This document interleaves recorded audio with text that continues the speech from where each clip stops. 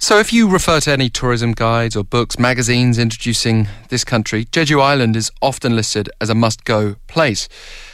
An hour away from Seoul by plane, a bit further if you go other routes, but it's famous for beaches, volcanic mountains, shamanic shrines hidden here and there. This morning's person, Joey Rositano, is a photographer from the US state of Tennessee who explores and documents these shrines in particular and now joins us on the line. Thank you very much for speaking with us.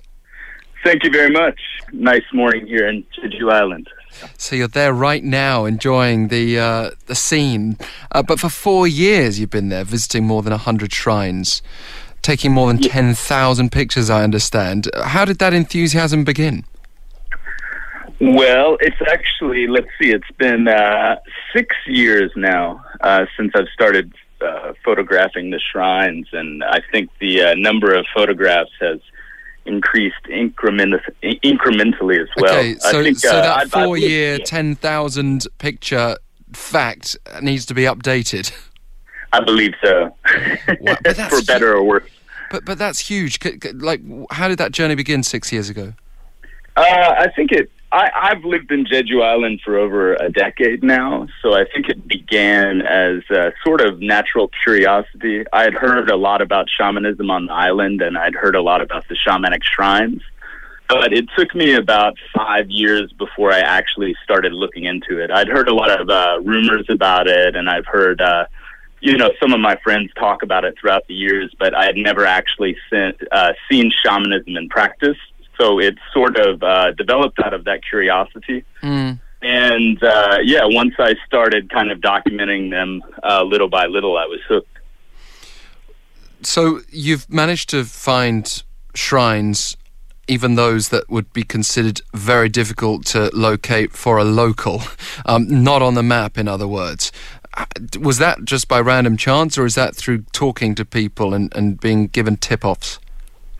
That was, basically through developing a relationship with local people in the different villages. And little by little, I using existing maps and surveys of shrines from historical records and things like that, I was able to find some of them. And then just through personal contact with different people in the villages, different elders in the villages, I was able to kind of build rapport and, learn the myths and kind of learn the locations through that method. What is the importance of these shrines to Jeju Island?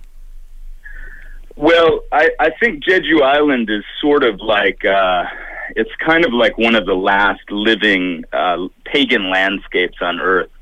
When you hear about people doing the walkabout tours and stuff like that in Australia, it's because the native people there see their actual landscape as kind of like a spiritual tablet, I guess. And it's the same on Jeju Island. I mean, the elderly people here, they kind of have a map of the island in their minds that's, the different regions are distinguished by the myths that are located there. And that's kind of a tradition that is disappearing. But people, in their 70s and 80s, they still kind of view the island in that way. So are they based on geographical landmarks? Yeah, that's right. Each village has a number of shrines, several different shrines, and they can be dedicated to several different gods. The famed women divers here, in each village, they'll have a shrine that's dedicated to the sea deities. But also inland, they'll have a shrine that's called a Bonhyang shrine. And that shrine is kind of dedicated to the ancestral gods of the village itself. And those ancestral god shrines, they have a myth that is sung beneath a holy tree by the shaman during, different days where they have rituals and ceremonies. Those myths are known by people all over the island. So each of those myths kind of distinguishes one village from another and kind of gives a larger sense of identity to the locals. How connected are these gods, this shamanic tradition, with that of the mainland Korean peninsula? I think that the mainland has a lot of similar traditions to that, and I'm actually not that familiar. I just have a general knowledge of that type of thing. I haven't looked into it that much yet. I've read a a little bit about, the general practices. But in general, Jeju shamanism is more similar to Okinawa shamanism, probably just from, historical influences. And it has a lot of influences from Southeast Asian practices as well. So it's quite different. The music is distinct and very different, and kind of the general attitude. In mainland shamanism right now, you have kind of a spooky attitude, I guess, that's related to it because of ideas of like shamanic possession and things like that. On Jeju, it's a lot more, I guess, it's very warm, and it's just kind of a traditional practice, and there's not a lot of the extreme elements, I guess, that you see associated with mainland shamanism. But when we think of its importance, Jeju's challenging history, which is obviously a challenging history across the peninsula too, did shamanism serve an important role in maintaining that sense of community and getting through those hard times, especially in the 20th century? Oh yeah, absolutely. I think that first of all, shamanism on Jeju Island is a syncretic religion, so it overlaps with Buddhism and it overlaps with Confucianism as well. So whenever you have Confucian rites, including like ancestral rites that are performed in the home in Jeju, the shamanic gods are also, a table of offering is also set out for them. And it also can be seen in the Buddhist temples on Jeju Island. So it goes deep through the society, and it's kind of a custom that did, hold them together, and something that they have used to kind of maintain their unique identity. And that was certainly the case during the April 3rd uprising, where, so many people died on Jeju Island. Yes. At the hands of the police and national government. Your own story, as you've said, goes more than a decade in the area. But you said in an interview with the local paper, the Jeju Sori, that stories of these shrines almost turned you from an atheist to a believer. Can you tell us what you meant by that? Yeah, I think this anyone who's researched these shrines or researched this religion, especially the local researchers here, I mean, they're kind of a generation or two removed from it, but their parents and grandparents still practice shamanism. I think anyone, like us, myself included, the longer that you spend studying the myths and kind of seeing how the function of the narrative of those myths helps people, maintain an identity, but it also helps them kind of in a sense of healing. Some of the local researchers actually call it story healing.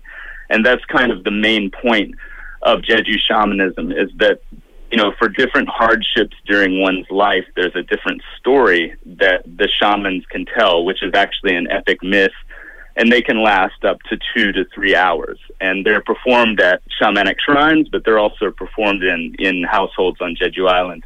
And these myths kind of lead the listener through a story arc, very much like a hero's quest.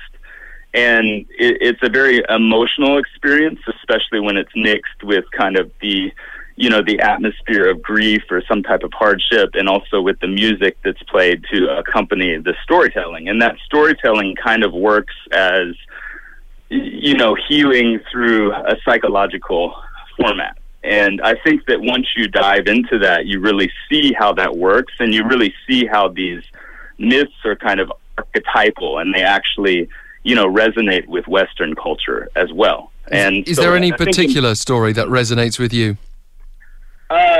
On Jeju, I think, on Jeju Island, there's a really strong female component to a lot of the, the mythic worship and whatnot. And I think that one of the stories that I really like is the goddess of fate.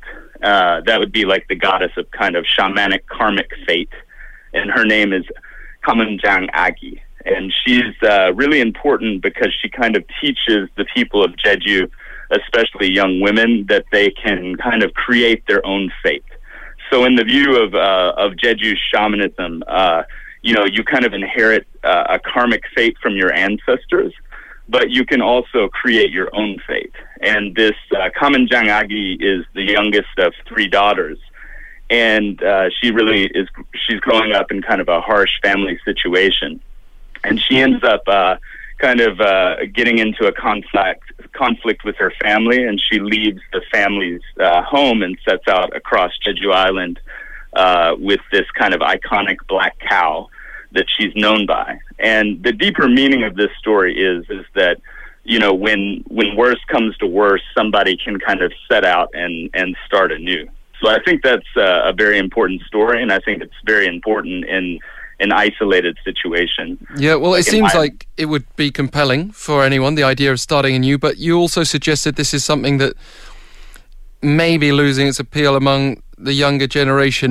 Do you see an end in sight, if not for the physical shrines themselves, then for what they represent? Yeah, I think there's a big struggle right now. I think that especially with the onset of the new tourism in Jeju, there's been a lot of support for these myths and starting to be for the shrines as well as like physical markers of these myths in the landscape.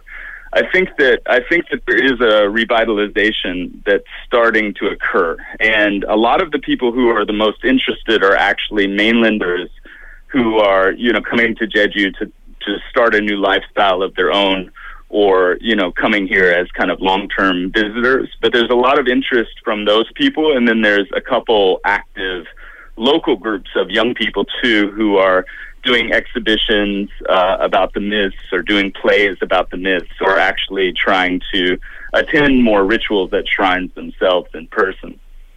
Well, thank you so much for sharing your enthusiasm and your experience, which is even more extensive than we imagined, at now well over 10,000 photos. If anyone wants to check them out, Spirits, Jeju Island's Shamanic Shrines is your book, which has already been published, so that will give people a taster. Thank you so much, Joey Rositano, Jeju-based photographer, for speaking with us today.